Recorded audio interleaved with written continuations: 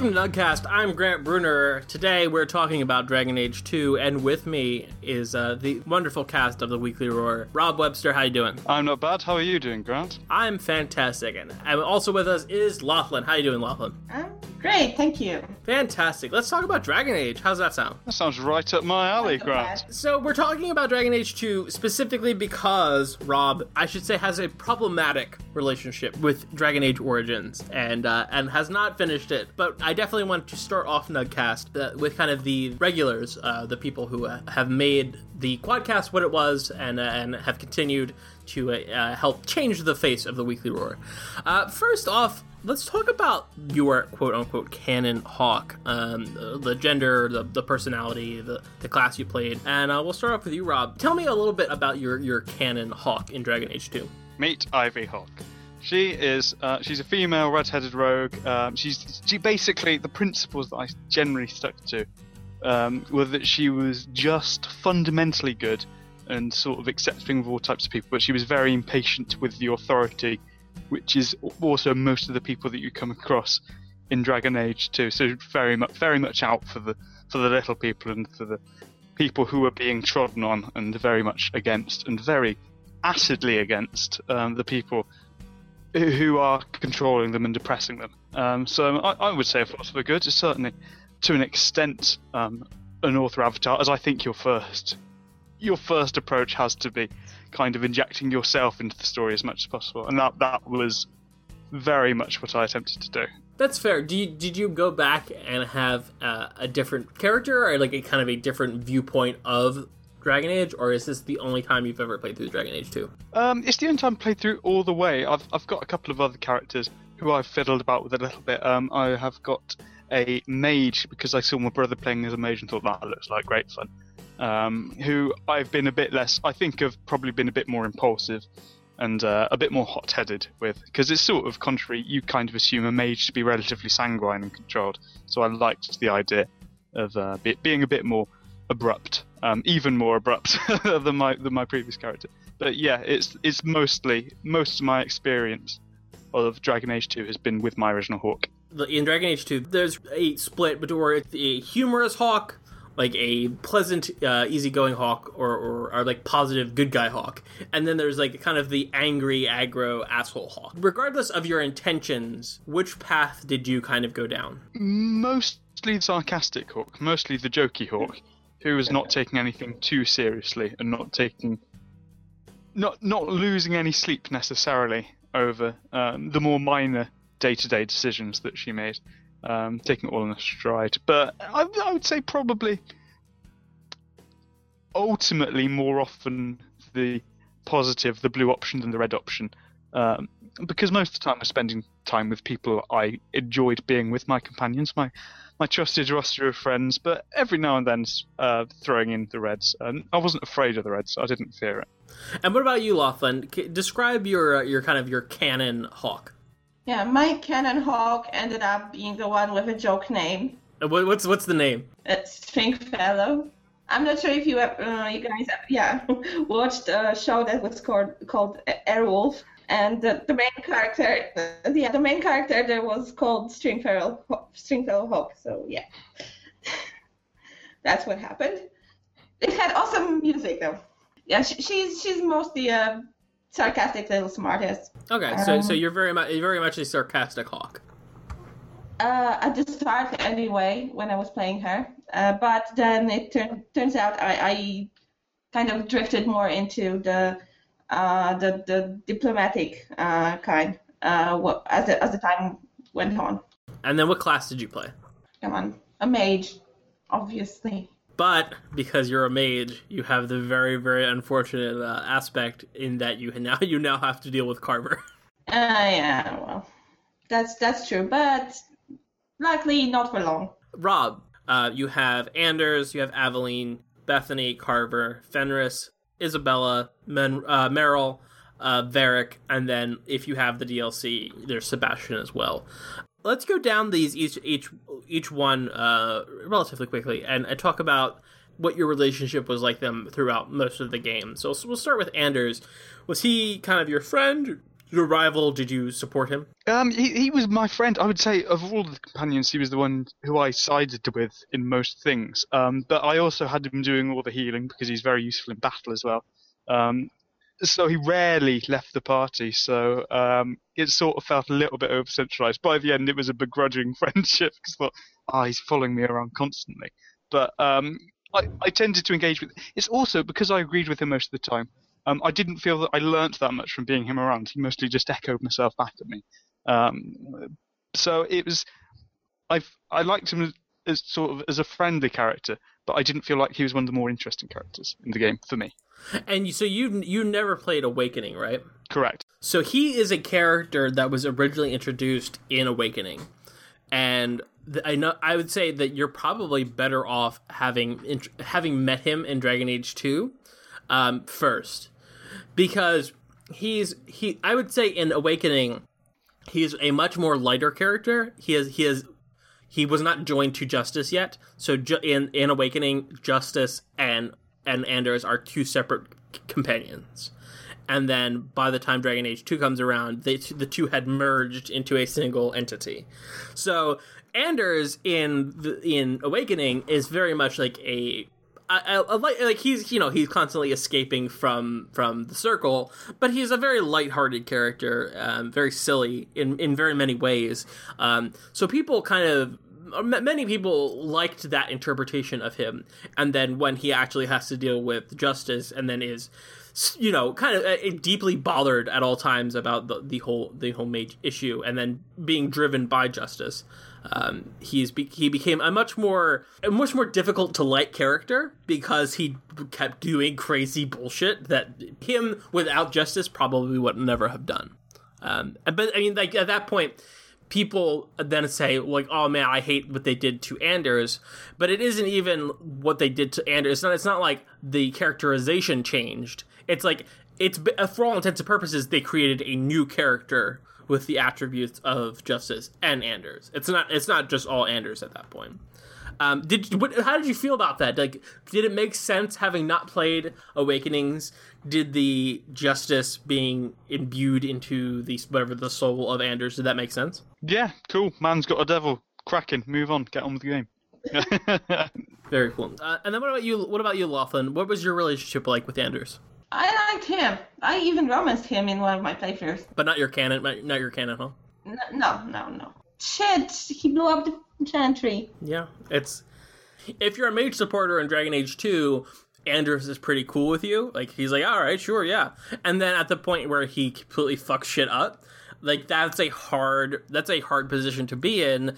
In my playthrough, I certainly did not agree with him. Shamed him and said, no, you bad old Anders. But at the same time, I did not kill him. So did you end up killing him as kind of retribution, Laughlin? No, of course not. And what about you, Rob? How did you deal with him after he blew up the Chantry, Rob? I just sat him on the naughty step for a few minutes and he very quickly cooled down. Yes, you're very bad. You whacked him on the nose with rolled up newspaper?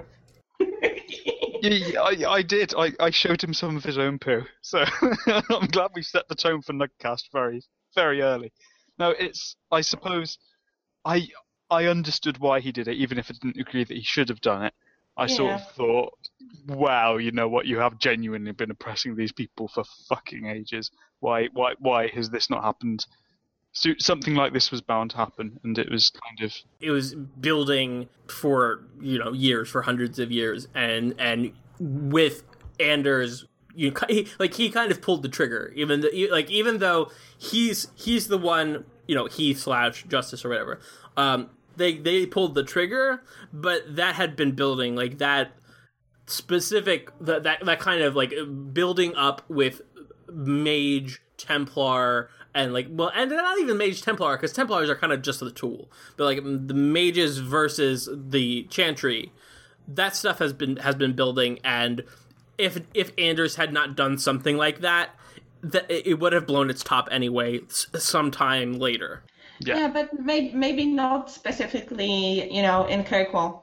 Yeah, I mean, like, Kirkwall is also a shit show, so I'm sure something else terrible would have happened in Kirkwall as well. So, like, even though all this stuff, like, it's bad, and Anders certainly should not have blown up the Chantry, but that kind of stuff was inevitable, in that, like, the Orsino and Meredith stuff, like, that shit would have blown up somehow. If something would have happened to make that blow up, not that literally blow up, but like the fight would have happened, bad things would have happened in Kirkwall regardless, because shit was so fucked in general. Yeah, but what I really hated about what he pulled is making me a tool for blowing his shit up, because we have to get this, to unspecified help someone or something, and I got him all the materials to basically blow it up, and he didn't even fucking trust me. And this is especially the reason I've only romanced him once, because they can't fucking trust me. I was so angry. I only romanced him once. Look, I could only fuck him a little bit. I couldn't go through it with him multiple times. No. I mean, no. I in just one playthrough, and it was my first playthrough actually, and I decided that no, not again. But as a whole, I actually enjoyed his character development from Awakening, because it was like a DLC. Well, it wasn't DLC. Really, it was like a separate campaign, but you could actually see them getting along, Justice and Anders, and it kind of made sense for me that they end up, together. Anders he was a very uppity mage, and even if it wasn't Justice, I feel like he is a prime candidate for some sort of demon or whatever, some spirit from the Fade inhabiting Anders. Like, if it wasn't Justice, it probably would have been something else. Yeah, probably, mostly because of how pig-headed he can be sometimes. But it was played for fun in Awakening, and it was played for drama in the Dragon Age 2. But I absolutely love the fact that he mentions Sir Pouncelot that you gave him in Awakening. Are you even aware of Sir Pouncelot, Rob? The cat, the myth, the legend. No, I'm not. Yes. You can give him Sir Pouncelot in Awakening. It's literally an inventory item. Yeah, a little kitty. Sir Pouncelot. I'm sure I've heard the name. I'm sure he mentions it in Dragon Age 2. But it wouldn't mean anything to you, obviously. No, yeah, but he mentioned it when you first meet him and want him to give up the Grey Wardens maps. And he says that he's not with the Grey Wardens anymore, and they are assholes because they made him get rid of his cat, Sir Pouncelot. So Rob, what was your relationship like with Aveline? Aveline, I quite liked Aveline. I thought she was a bit old-fashioned and a bit too trusting of the Authority. I would prefer a bit of skepticism. She was very much the voice of the Templars and the Authority and that kind of sphere. But I thought there was a good heart in there, and thought she was a decent person and very useful in combat. I again mostly kept her with me because she was a damage sponge, but I was pleased to have her with me because she provided a different perspective and one that I hadn't considered, and was still fundamentally a good person despite some prejudices, I thought. The marriage arc. Did you get her married? Oh no, I didn't marry her off. No. You monster! I let her die alone. You're a monster. Oh no, you should try it just for the friend fiction bit. Okay. Oh. Yeah, well, I will mention this when we will be talking about Isabella. So yes. And then Lothlan, what about you? What were your feelings? What was your relationship like with Aveline? I absolutely loved Aveline as a character. She was she had stick up her ass most of the time, but I found that fun. She was so repressed and so frustrating at times, but I enjoyed that. I think it suited her character, and I think she was awesome. And she was also the best tank ever, so obviously, always with me. Both of you kept Aveline with you most of the time in combat. I, on the other hand, really preferred to keep Fenris around, even though I think Fenris is a complete tool. I think. Oh, come on. I liked him. I liked using him in combat specifically because I kind of prefer my warriors to be two-handed. I prefer them. I feel like. So, I don't have the numbers in front of me. I have not done any sort of number crunching as far as what is the most optimal build for blah, blah, blah. Fuck all that noise. I'm not that crazy.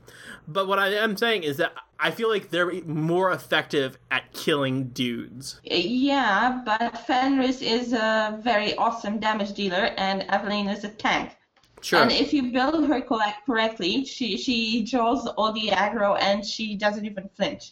So that's great. And I also like to pair her up with Fenris, and they just completely wipe the floor with the enemies together. I guess what my core flaw as an RPG player is that I like to spec everyone. Just, how do I make it do the most damage all the time? Is that I'm not interested in all the other things that they can do. I'm like, how do I make the numbers where they smack people in the face with their sword, how do I make that go up? And that's kind of, so I whatever, and that fucks me over sometimes, because sometimes you need stealth, sometimes you need strategy and all that stuff. And that's sure, but when it comes down to I have to make decisions on how to spec people, I have to make decisions about who to use and what weapons to use, I almost always go, how can I deal more damage and kill them before I need to use strategy? How can I just decimate them completely? Yeah, but in Dragon Age 2 it's not really that important, but I'm used to playing MMOs where those roles are clearly defined and very much needed. So I'm used to, picking the teammates, a healer, and that's usually Anders or myself, biggest mage, and always a tank, and that was usually Aveline for me. So I almost always keep a healing mage around. I know some people don't like to use that, don't even bother with healing mages. I also have found that some people like having a healer, but they hate Anders so much that they use mods to basically add the healing tree, tech tree onto Meryl, so they can use her as a healer instead. That's a nice solution. So, Rob, you only dealt with Carver for a short period of time because of the class you chose. So, he's a dick. Yes, he's a monster. What was your relationship like for the brief period you had with Carver? I didn't even notice he was my brother. He was just some dude? Yeah, just, NPC, hello. Oh, crikey, he's dead, that's sad. Oh, that's my mum. Oh, cool, we were related. Ah, soz, mate. But Lothland, you had to keep Carver around for a much longer time, unfortunately, yeah. because you went as a mage. What was your relationship like with Carver? Not very good. Bad, one might say. Yeah. Carver is a whiny, petulant child who needs your approval, even though he considers himself your rival. And he's very much a little prick. And you need to stroke his ego all the time. And even if you do, you get rivalry points. That is visually impossible for you to be his friend, because he hates you and he's jealous of you. I modded my game so that he would be my friend. I had 100% friendship with him, and he was still a dick to me. Yeah, that sounds about right. Yeah, it's. I think they didn't even consider you trying to be his friend, because all his lines are the same, no matter if you are a friend or a rival. Right. I mean, at the very least, they have the same tone. Yeah, but he is a great big bag of dicks. So that's kind of the core problem, is that he's very much pro-Templar, anti-mage. Even, it's a bit of a weird thing where he cares about his family, and his family's filled with fucking mages. His father was a mage. At least Bethany is a mage, but also Hawk might be a mage as well. So he obviously is exposed to the mages and has genuine affection for them. But simultaneously he is also of the opinion that mages need to be controlled. And that Templars should do what Templars do. And that is enough to make me dislike him as a character. I have a theory that Bethany set his hair on fire when they were kids. Sure.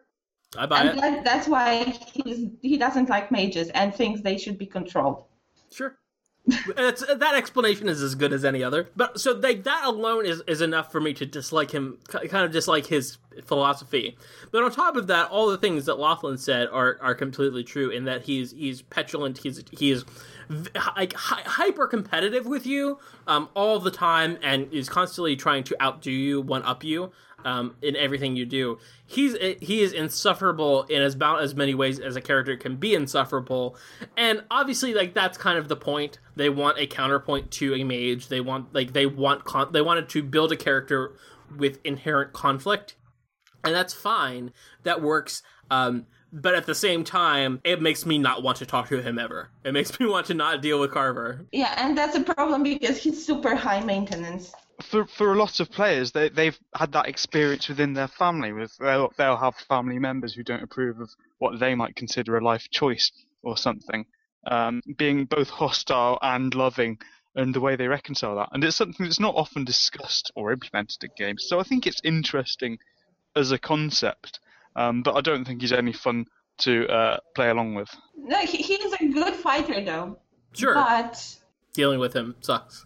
Rob, so because you went as a rogue, as your main playthrough, you ended up with Bethany instead, which is by far the superior option. What was your relationship with Bethany like? It was all right. We were mates. I found Bethany a little bit vanilla. I found her sort of uninteresting. She's just sort of, oh, hello, I'm your sister. Great, well done. She's a little bit of a cipher. Yeah, she was a little bit of a blank canvas. Maybe she's guarded. She seems much more like a sounding board to me than anything, where it's like you're throwing things up against, or like it's not even you. It's like the story is throwing up situations up against her, and she's like, this is how a mage would respond. I think vanilla and plain is a little bit too harsh. But I would say that she could have used a little bit more flavor up front in the first act. She gets that, and she grows, and there's character development throughout the game. And in Act 2 and 3, she changes depending on your choices and all that good stuff. So I certainly don't want to say that she's a bad character and that they don't do anything with her. They do. I think that they handle her pretty decently. But up front, I do wish that there was a little bit more to her. She's the token mage almost at the start. She is the way that you learn about the mage conflict, ready for the rest of the game, and it prepares you, and you sympathise for her, and I was absolutely livid when they took her away at the end of Act 1, but there's not too much there. I found my other companions more engaging. I was absolutely thrilled that they are going to take Carver away from me. I didn't have to deal with this little shit anymore. It is interesting to me that neither of you took your sibling with you into the Deep Roads. I did. Okay. And Great Wardens took him away from me, and that was a fucking blessing. And now Alistair had to deal with him. I'm sorry, Alistair. So the way it can go is that you either, if you leave your sibling back home and you don't take them onto the Deep Roads, they'll be taken away. Bethany to the Circle, Carver to the Templars. If you take your sibling with you to the Deep Roads and you have Anders, they'll get whatever corrupted by the taint and be taken away to the Wardens. If you take them with you to the Deep Roads and don't have Anders with you, they die forever, and you don't have any siblings anymore. So for my first playthrough, I took them along with me because while some people might say, so your mother begs you not to let you take them to the deep roads, and I'm like, clearly the game wants me to leave them here, so I'm not going to leave them here. How can I do the thing the game doesn't want me to do? Because I wanted to see where it would go, kind of see what it would do. I did have Anders with me because I'm very much a fan of having a healer with me to take care of stuff without me having to think about it. Like, yeah, heal people up so I don't have to fucking deal with it. And so Bethany, my character, got taken away to the Wardens, which I kind of thought was a really interesting thing, because it's so. Because it kind of ties into the first game, because it makes your character more attuned to the Wardens, which were a huge force in the first game. So I kind of like that. But in retrospect, the better fate for Bethany is definitely taking her to the Circle, because the Circle isn't a death sentence. A Circle isn't like, she at any point she can like essentially leave the Circle or whatever. Especially once the war goes on, it takes place. She can kind of go do whatever. Where if you turn your sibling into a Grey Warden, 30 years from now, she's gonna fucking die, like, no matter what. There's no out. You can't un-Grey Warden yourself. As much as Anders would have you believe that you can un-Grey Warden yourself, there's no removing yourself from the Grey Wardens. You're still tainted or whatever. So that's a little bit of a bummer. Fenris, Rob, what are your thoughts on Fenris? It was adversarial, but I think there was I think he respected me begrudgingly as a leader, and I respect him as a mercenary and as someone who was prepared to follow someone who he believed in, even if he didn't believe everything I was doing was right. So there's sort of a begrudging respect going on, and he was useful. It's like, just as Lothlin did, I quite often partnered him up with Aveline and just had him as an absolute whirlwind of death, floating about. I also understood why he had his opinions, as much as I disagreed with them. But what about the fact that he's kind of a hypocrite in that he's super against slavery, he's super against mistreating of people, but then if that person is a mage, fuck him. Yeah, I mean, he doesn't see that as hypocrisy, but I suppose no hypocrite ever does. I think we're all hypocrites in our own way. That's just his. It's not a hypocrite as in I think that smooth peanut butter is great except for peanut butter sandwiches. That's a minor, tiny little hypocrisy. This is a major, like, yeah, we should kill this mage, or like, yes, we should ruin this mage's life.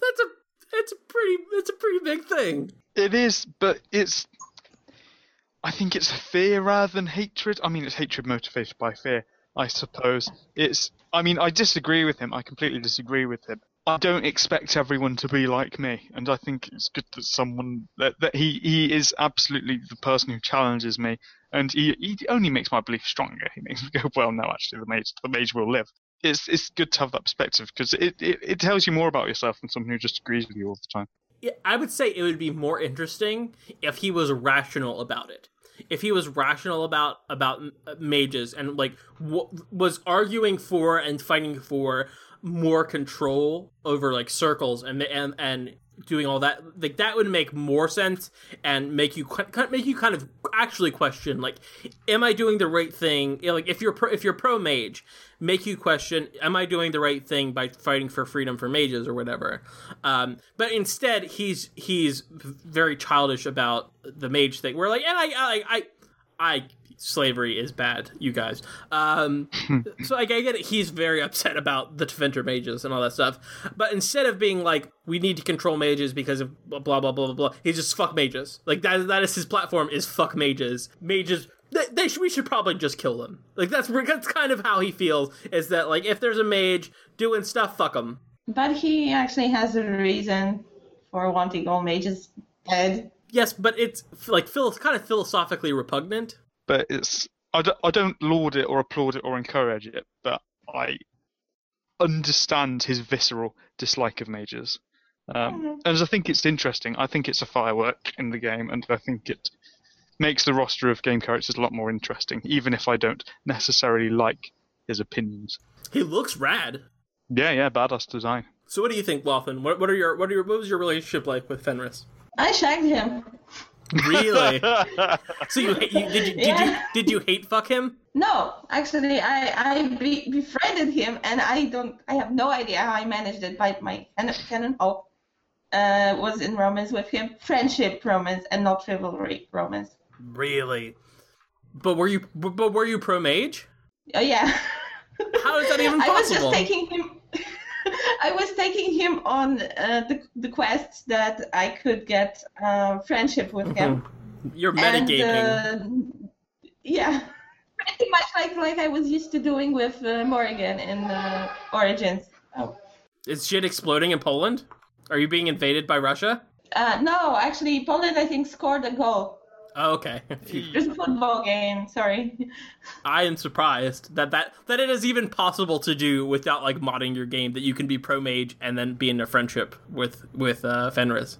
No, I just took him on all the relevant quests that I could be, get some points with him, and not lose any. So he was staying at home. So I guess they're dealing with that and kind of fixing that in Dragon Age Inquisition, where it isn't just who's with you and what do they hear you say. Accumulation of your decisions and your actions will impact whether or not people are friends or not friends with you in Dragon Age Inquisition. So I guess what I'm saying, it's going to be more difficult to game the system. Yeah. But I guess you can always mod it, so fuck it. Well, Rob, Isabella, what's your relationship like with Isabella? We got on very well. A gentleman doesn't tell, and nor does Ivy Hawk. But yeah, we were good pals. We were gal pals. We were. Yeah, we were going through. That's okay. I understand. I like Isabella a lot. I think she's good. But for me, she almost reflected my character too much in the sort of slightly impulsive, similar outlook, a little bit impatient, but basically open-minded, skeptical of authority. She had a lot of the same traits that my character did, and she was a rogue as well. So I very rarely took her on missions. But I was sure to explore all of the. I suppose how fortunate that she was so crucial to Act 2, and I spent quite a long time exploring her throughout the plot. So yeah, I thought she worked well as a character, and I like that she's a character that you didn't necessarily have to have in your party all the time in order to get interest and get that storyline and get quite a checkered and layered storyline out of. Yeah, I thought she was a triumph of a character. Very good. Fantastic. I enjoy her wholeheartedly. What about you, Lachlan? What are your thoughts on Isabella? What was your relationship like, Isabella? I absolutely love Isabella. She's fantastic. I especially like that she has her own storyline that is separate from yours a little bit and only cross at times. And I think that's absolutely brilliant.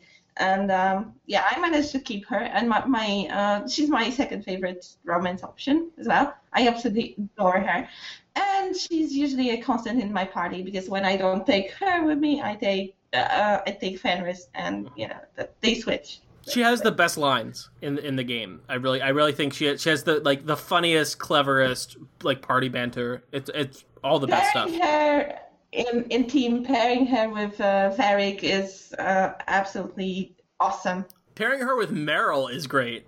Well, yeah, but I don't actually use Meryl that much. But the best thing is when you have when you married, like I said, I'm going to mention it. When you married Evelyn off, and Varric and Isabella are in your party together with Evelyn, and Varric gets his hands on some fan fiction that Isabella wrote about Evelyn and Donick.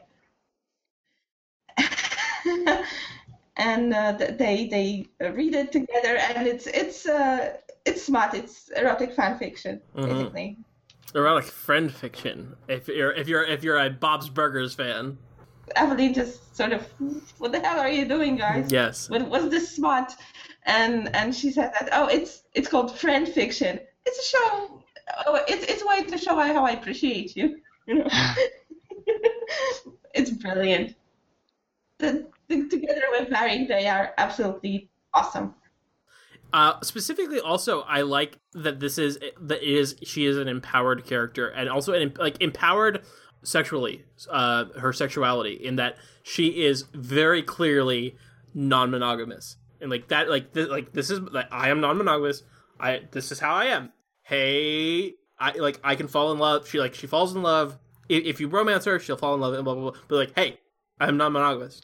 That's how I am. This is what it's going to be like if you're in a relationship with Isabella, and I like that. I like having an empowered and not just empowered like in general, like she can take a charge, but like empowered in a specific way, in a very very detailed, like this is the way I choose to live my life, and if you want to be, in a relationship with me, this is how it is, and I like that. I dig that a lot.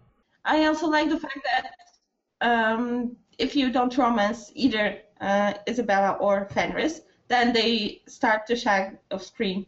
Yes, very much like Tally and Garrus. Yeah, and that's really nice. But I usually got jealous of either of them because most of the time I can't decide because it's either Isabella or Fenris for me. So. You should join them. That should be an option. Well, there is no option like that. There was one in Dragon Age, Origins. You can had the threesome with Isabella and with Jesus and with Alistair and Liliana and Zevran. And Zevran, yes. Well, if you're listening, modern community, get to work. You can have you can have a threesome in Dragon Age 2 with Isabella and Zevran, by the way. Oh yeah. Fair dues. Meryl, what's your relationship like with Meryl, the Blood Mage? I suppose I didn't end up using her much because I always had Anders in my party, and he was already providing all of my magic needs. So I didn't end up engaging with her much. I like the concept. I like the idea of Gwen from Torchwood becoming a sunny, happy-go-lucky mage who is ensconced in some seriously dark shit. But I suppose there wasn't enough there for me to find excuses to put her in my party. I like her. I like her as a concept. And one playthrough, I am sure, not too long from now, I will make sure that I've got a spot for her to find out exactly what makes her tick. But as it stands, she's a little bit of a stranger to me. What about you, Laughlin? What was your relationship like with Meryl? I adore Meryl on her own character, but she's pretty much useless to me in a party.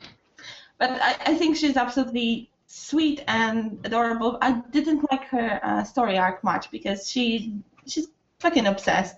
Yeah. So Rob, you probably don't know this because you didn't play too much of Dragon Age Origins.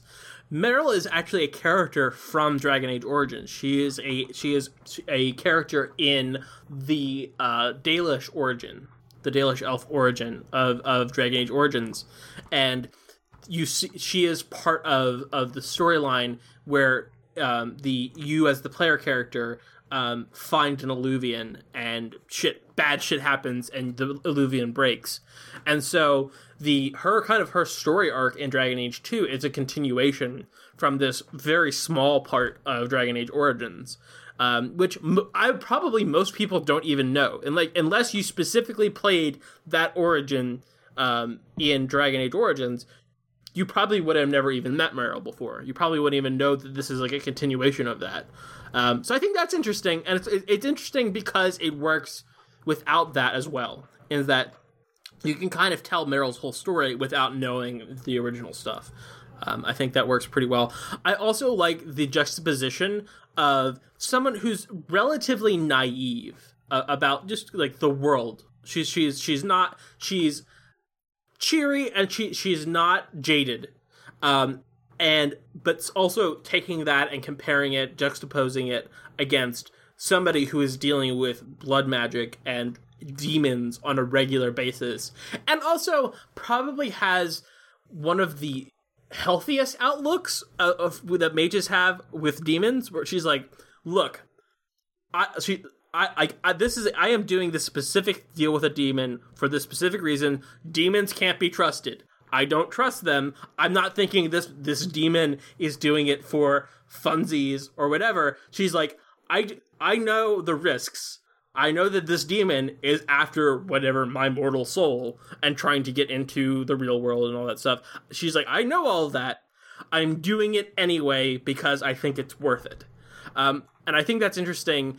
And her relationship with the Keeper and is good. And the way it ends is interesting and sad, and it does some pretty cool stuff, and I think makes her character more interesting.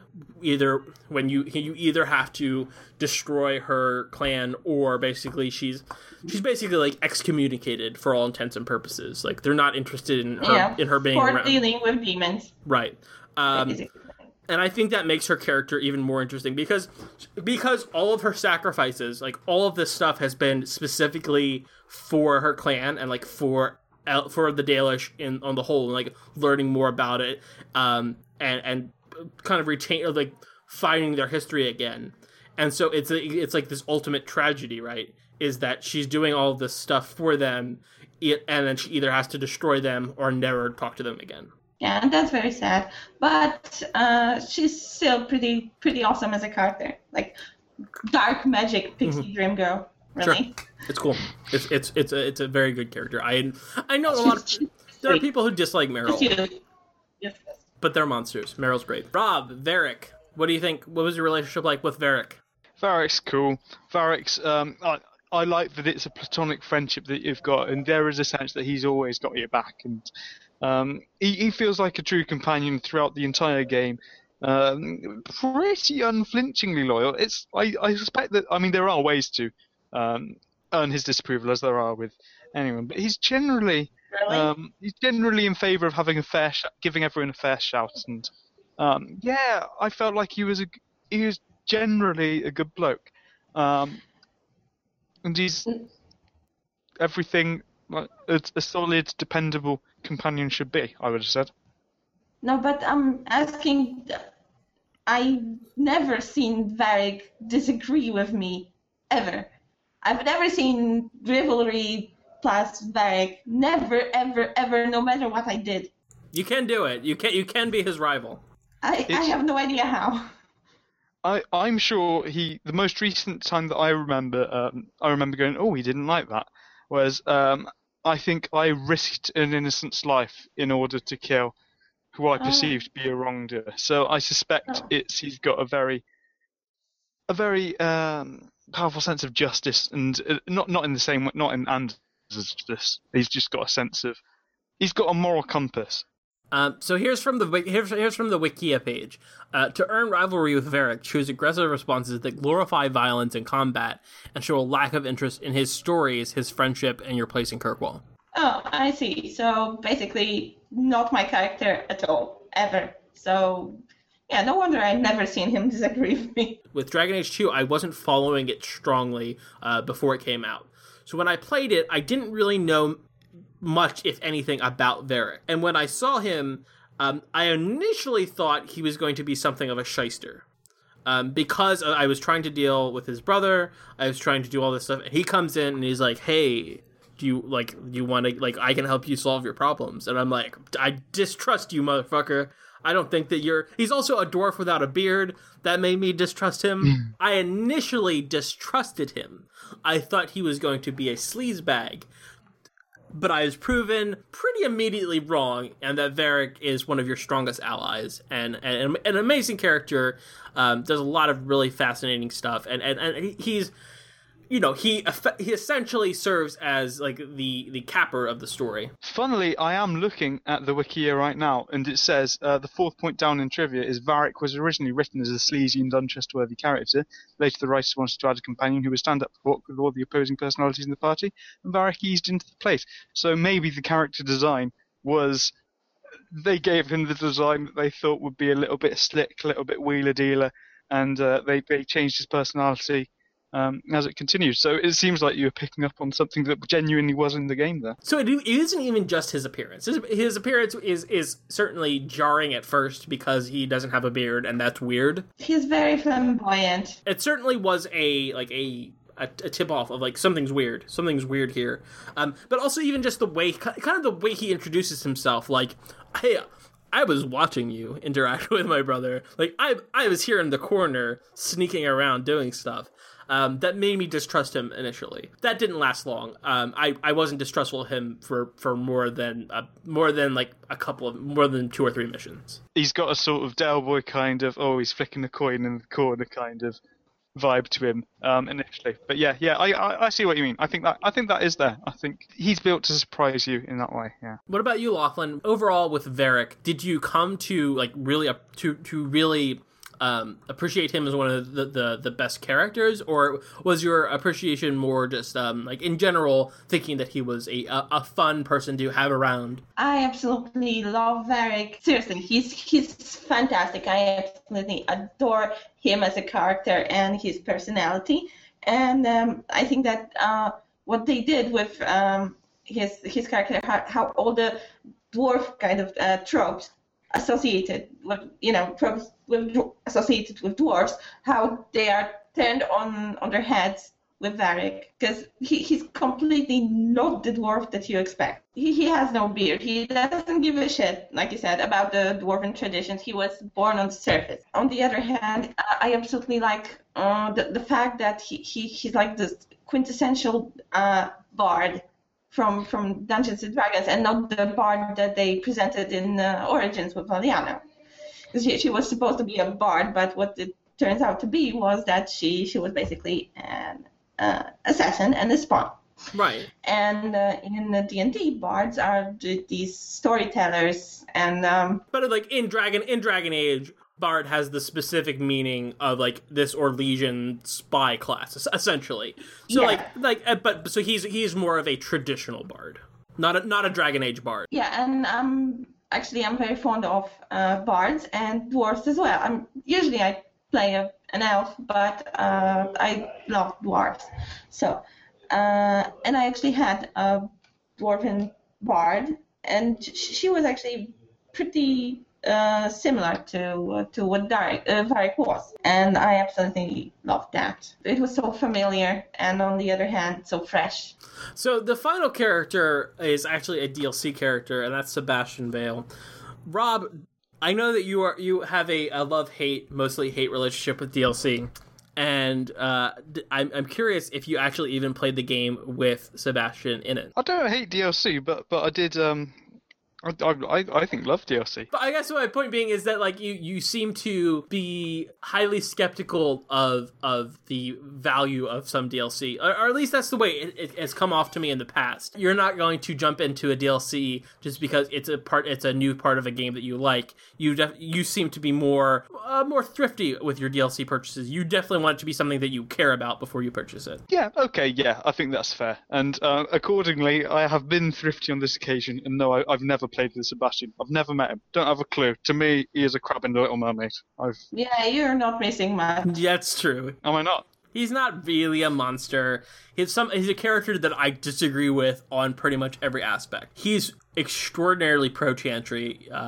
He also is an archer. I don't use archers almost ever. If I need ranged combat, I almost always use a mage. So I generally don't. I don't have a use for. I don't generally have a use for him. And then also, if I wanted an archer, I would have fucking Varric. Yeah. So fuck that guy. It's combat, but also like he's very, very pro chantry. Anti-mage, not as vehemently anti-mage as Fenris, but he's still anti-mage. Mages need to be controlled put him in the circle, let the Chantry do what the Chantry does. He's kind of insufferable, and he's a prince of a collective in part of the Free Marches, Starkhaven, and his parents were killed, and that's his whole story, is that like his family was killed and he wants to seek vengeance, etc., etc. So he is this prince character, but he's also very, very naive in a number of ways because he was raised in the Chantry. Like, so he's raised in the Chantry and doesn't have a ton of exposure to like the real world and non-idealized versions of things. So he is like, the Chantry's right. How could the Chantry not be right? Like, he is very much locked into this worldview. Let me put it this way. At the end, if you choose not to kill Anders, he gets very angry and like basically pledges Starkhaven to hunt down and like fight Hawk. I don't like the sound of him. I've taken exception to him already. Yeah, he's no good. What about you, Laughlin? Did you play with Sebastian in your party? Or actually in your game at all, I should say. I had him in my game. I've never used him. He was a stuck-up, whiny little bitch, and I dislike him. Yes. Really, really a lot. I don't think any of us here are pro Chantry. For all the reasons that you mentioned. I kind of even wonder if there are players who are anti-mage. Like, are there people who are pro Chantry? I'm certain there must be. I suppose if you're starting Dragon Age as an outsider, I mean, it seems obvious when I say it, so it seems almost not worth saying, but you don't believe in the Chantry, you don't believe in the Maker. That's sort of something that's presented to you as an adult. It's something that's presented to you after the fact, so you wouldn't believe in their rules, and therefore you wouldn't empathise with their motives. You wouldn't have the same motives as them at all. So I suppose they're always on the back foot. But I'm sure there's people who would certainly agree that mages are dangerous, and I'm sure there are those people who would agree that because mages are dangerous, they shouldn't be allowed to burden society that basically functions with the potential consequences of their magic. So I suspect there must be, but none of us are any of them. I think we're certainly not. We're all nice people. Yes, we are righteous. You're self-righteous. So what to you stands out as something amazing, something great about Dragon Age 2? Something that stands out far and above other games that you've played in kind of the same genre? I like BioWare because they make games that are different to what's currently available. And I think with Dragon Age 2, that includes their own body of work. It includes it's also different to Dragon Age Origins, and it's different to Mass Effect. I like that Kirkwall is singularly focused on Kirkwall. It's a single city, and that feels it's a city-sized city, which you rarely see in an RPG. Usually, a city is 5 houses and a mayor, but it's actually full of people, and it's full of people who live and breathe, and you see it through time, and you get the progression, and you continue through it, and you see the time skips, and you see that not everything is happening at once. There are hot potatoes that continue and simmer, and you get a chance to breathe. Those ideas are at least there. I would argue that they're not executed on universally well, but I can definitely see where you're saying the ideas there are trying to make it feel like an ever-evolving city that is different frequently.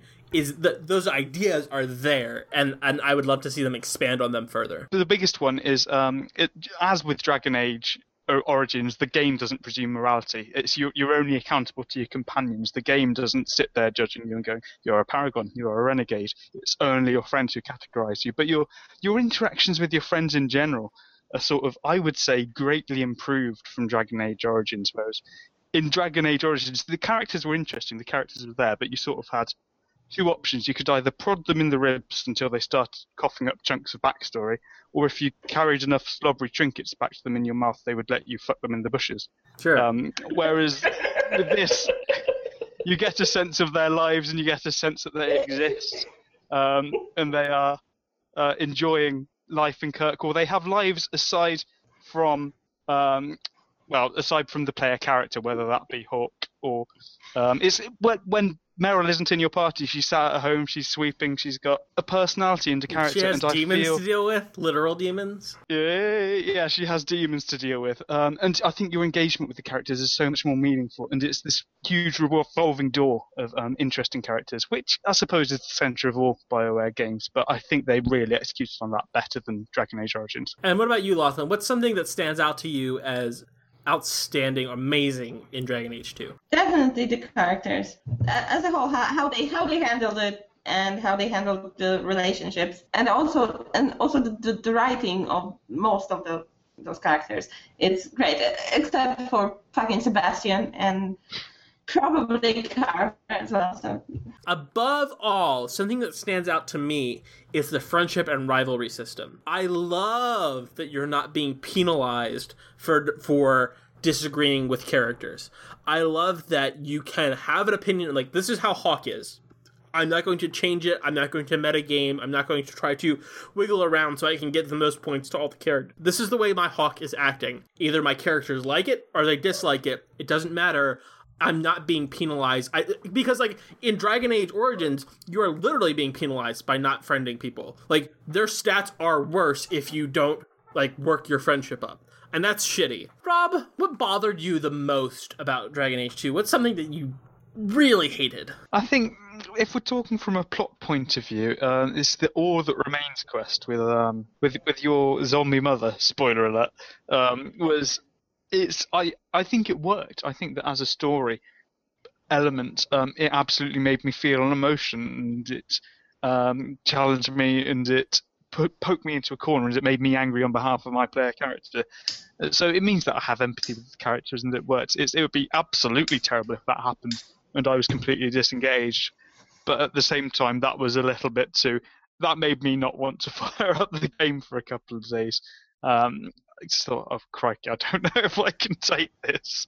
I suppose more generally it would be, it might be because I played it over a long period of time, but I found that a lot of the less important characters were not interchangeable as such, but they would sort of come up to me halfway through the game. They go, "Hey there, Hawk, you really got me back on the right track a few years ago," and I'm not sure who they are. I rescue a lot of idiots. I'd like it if they had like a name and biography just stapled to their chests, because there's a lot of blood mages who become abominations, and I don't know who they all are. That's true, and I think it's also a problem of their quest system. The quest system is that you just go out and do stuff, and you're like, oh hey, there's this backpack here. I guess I'm gonna pick it up, and then you go to town, and there's a little dot on your map.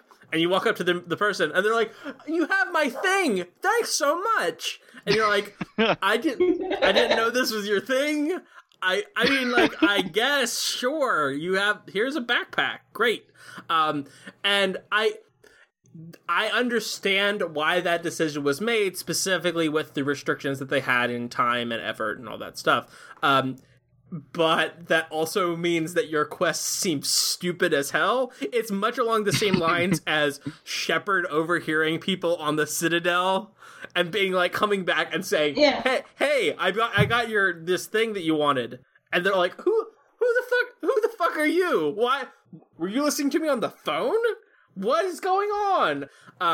Here it was kind of handled more delicately in that strolling around the woods, or actually usually a cave, you come across this sort of thing, and well, apparently someone is missing it, so you deliver it, and not, eavesdropping on people.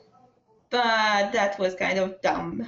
Okay, so what bothers you the most about Dragon Age 2? Yeah? It was basically one dungeon over and over, no, two dungeons, over and over again with different exits or passages kind of shut off, and it was fucking stupid. And I mean, I get it, they tried to release the game as soon as possible, and they decided to do that, and that was just so tedious to blow through all those dungeons, and they all look the same, and I completely lost track at times. Which quest am I doing? And also, look, people complained a lot that Dragon Age Origins was brown. Mm-hmm. It's pretty brown. But then Dragon Age 2 came out, and it was fucking so brown. So brown. Kirkwall is brown. Everything is brown, and I would say it's probably more gray than brown, but it's bad either way. Okay, fine. It's beige. Yeah. It was terrible. But so here's the thing: people talk a lot about the kind of they changed the art style, but not drastically. Like it's basically like they twisted the proportions a bit on the dwarves and the elves to make them stand out more. Like I would say that's the biggest change in art style. Yeah, I was bothered about this with the elves because this is not how my Grey Warden looked like, and I was pissed off because I can't have my Grey Warden looking like this, can I? But at the same time, I would rather them retcon stuff to make it better, to make it more interesting. So like for example, like the Qunari, where the Qunari are just like the most boring. Like it's a big human in Dragon Age Origins, where now they look big. They're substantially different now in Dragon Age 2. I think that's great. So even though it's retconning, even though it's really poorly explained, and like the most half-heartedly explained, because the way they retcon it is they're saying like, oh, but Sten didn't have it because he's it's a rare breed of them. But then also there are Qunari mercenaries in Dragon Age Origins who also don't have horns. And they're like, oh, don't worry about that. Don't forget. It's fine. Forget about it. Yeah, that's dumb. That's dumb and terrible. But I'd rather have it this way because now Qunari look rad instead of boring. I mean, I was just a little angry about this change in style, but then again, I also recognize it as better than it was. The thing that bothered me the most, probably, the ending, not the total decision. So, like, I think that they could have the same plot points, and it would be fine. But the way it was so abrupt, and the way that stuff was handled, the way that Orsino has to turn bad no matter what, the way that it's handled is probably the low point for me. The way that it feels very rushed, the ending feels very fast. They have to compress a whole bunch of stuff. That all seems like a product of the rushed development cycle, and like we have to get this done. We have to do we need to do it now. So I think that they could have had the exact same ending with the exact same plot points and left left Kirkwall the exact same way that they left it at the end of the game, in a much more elegant way. And I think, Rob, we're kind of feel differently about the ending. But how do you feel about that specific interpretation, that you could leave it the same but do it more elegantly? Do you agree or disagree? I think everything, life is a work in progress, and everything can always be done better. So I would by no means say that the ending is perfect, but I think I didn't notice the production timescale. I didn't think it seemed hasty to me. Again, I'm sure that, as I say, there's always more you can add, and there's always more you can do, and there'll always be that little line that clangs a bit, and another character element that could have been honed. But I was very happy with what we got. I thought Orsino made sense to me, that he would be. Of course he would turn into an abomination. He doesn't know he's in a video game. He doesn't know that Hawke is definitely going to win. I suppose it did look desperate. I suppose it's very much been foreshadowed that shit gets real. And I wouldn't have had faith in Kirkwall to sort itself out either. I think if I were Orsino, I'd have made the same decision. I also think that turning every fucking mage into a abomination is kind of a lazy way to go about it. Being like, oh, they were right. Oh god. Oh god, it was crap. I'm sorry. It was terrible. I mean, there were many more better ways to make us realize that shit is really fucking crazy in the circle, right? And they sort of did with people trying to run away from it, but they still were abominations, you know?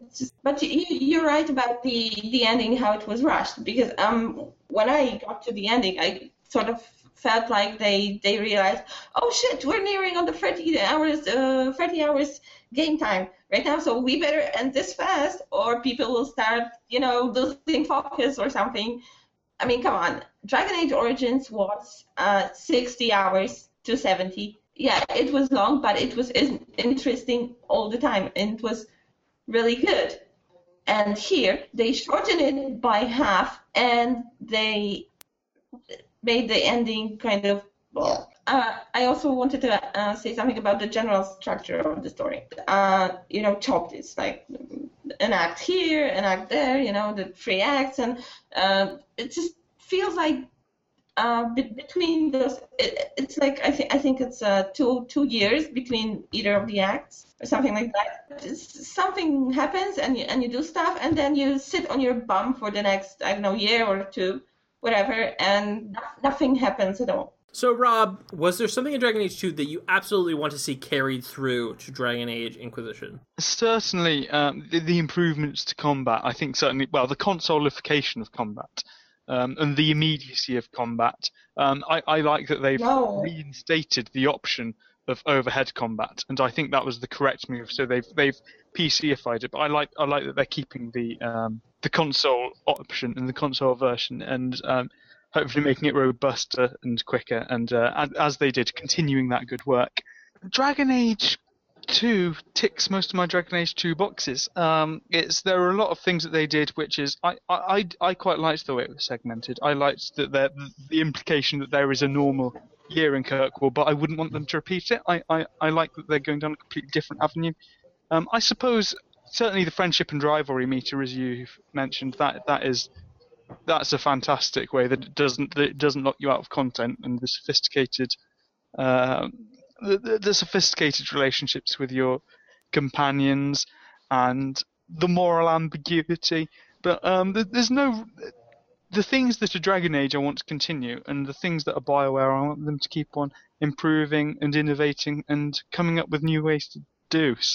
So you're saying the dialogue wheel? The dialogue wheel, yes, the sarcastic dialogue wheel in particular was a very good addition. Although I would say that I would like slightly less plummy voice acting for a couple of those, for a couple of the sarcastic ones. I'd occasionally press the epic burn button and think, right, let's unleash the fury on this one. Sort of go, I rather hope your tongue is sharper than your blades are. And I go, oh, she's not with me. What?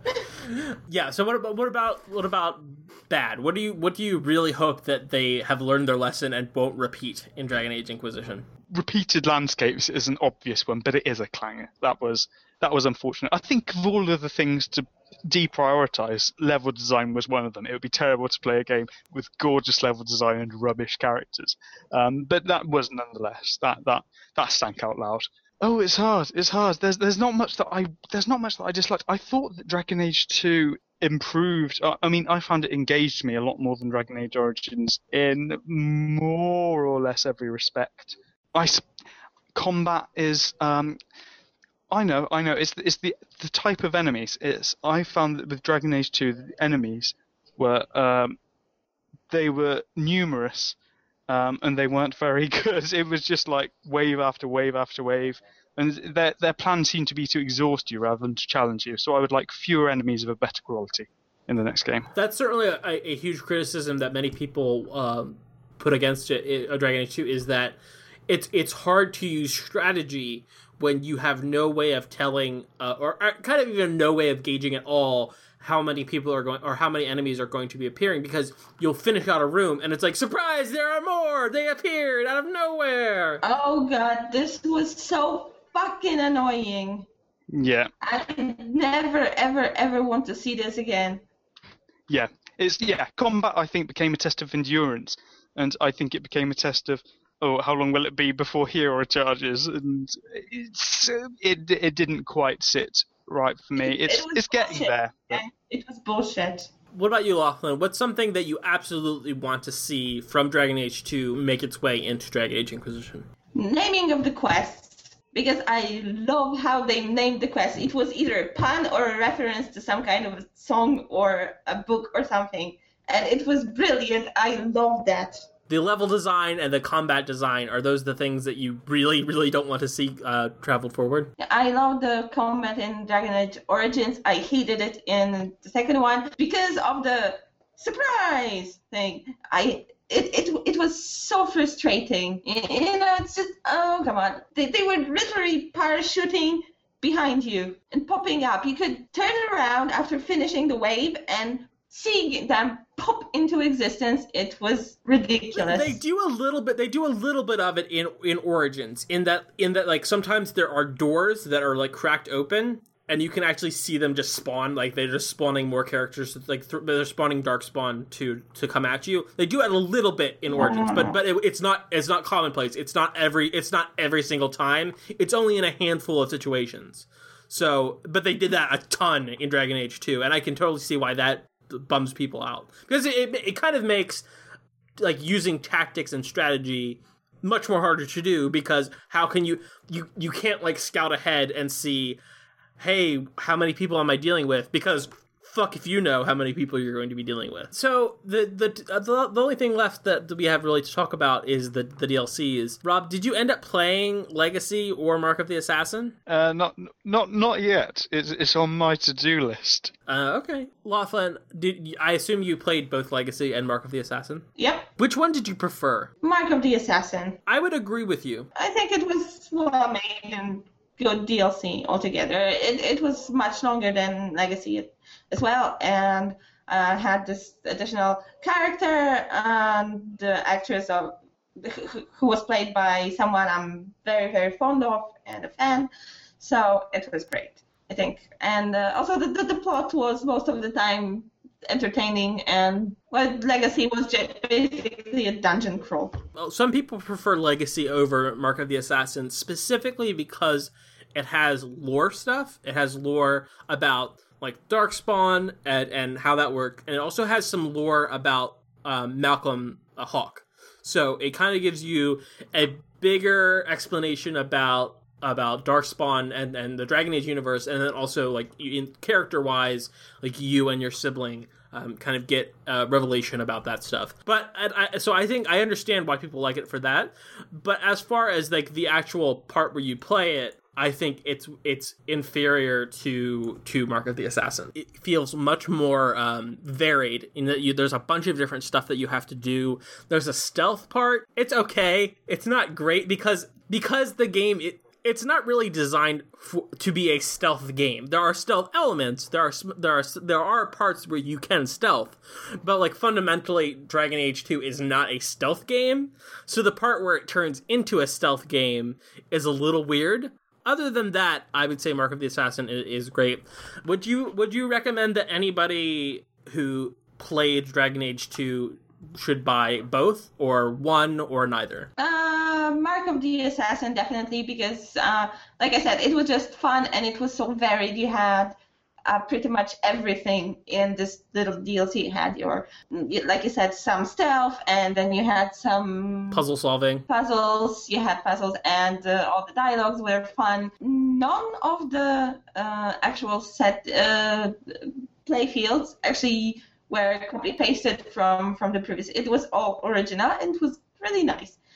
Whereas Legacy, nah, not really. It's not worth it. The gear is not really that good, and if you want to know about lore, just read it on Wikipedia. I would say that specifically because Legacy is pretty short. I would say Legacy is between an hour and a half and 2 hours. Specifically because it's a pretty digestible chunk. It's probably worth playing. It might not be worth whatever the cost. I don't know what it's currently on sale for. It's pretty old, so hopefully that has been decreased in price. But I guess knowing like the Xbox Live Store and EA and PlayStation, probably not. It's probably still full price all the time, because that's how those fuckers work. But I would say it's worth playing, specifically because it's not a huge investment in time, and that you get a fair bit in a tiny little package. But I would say I would agree with you that Mark of the Assassin is kind of a must play, and then Legacy is a fun little bit that you if you want more Dragon Age, that's a way to get more Dragon Age. And it's good. It's good, not great. Whereas I think Mark of the Assassin is great and definitely worth playing. Rob, what about you? So do you think that you'll end up playing both of them before Dragon Age Inquisition comes out, or do you just not care that much? I won't make promises that I can't keep. I certainly could play them. I don't expect I'll play Legacy by the sounds of things. It's not received a glowing review on here. Nugcast, the online home of Dragon Age in your ears. Mark of the Assassin sounds intriguing and different and a change of pace, and I did enjoy Dragon Age 2, and more Dragon Age 2 is only a good thing. But I mean, I really like Mass Effect 2, and I've still not played Overlord, so... Oh, Overlord is so good! So I'm told. Well, Mark the Assassin then has to get in line. So that about wraps everything up. Let's do some plugging. Rob, where can people find you on the internet? I am on Twitter. My Twitter handle is Rob D. Webster, no spaces, so that's twitter.com/Rob D. Webster. Welcome to my Twitter zone. And Laughlin, where can people find you on the internet? On Tumblr, it's laughlin.tumblr.com. If you're interested in finding out more all about our podcast, you can head on over to dragonage.quadcast.net. So, for the first episode of Nugcast, I'm Grant Bruner. That's Rob. That's Laughlin. Have a good one.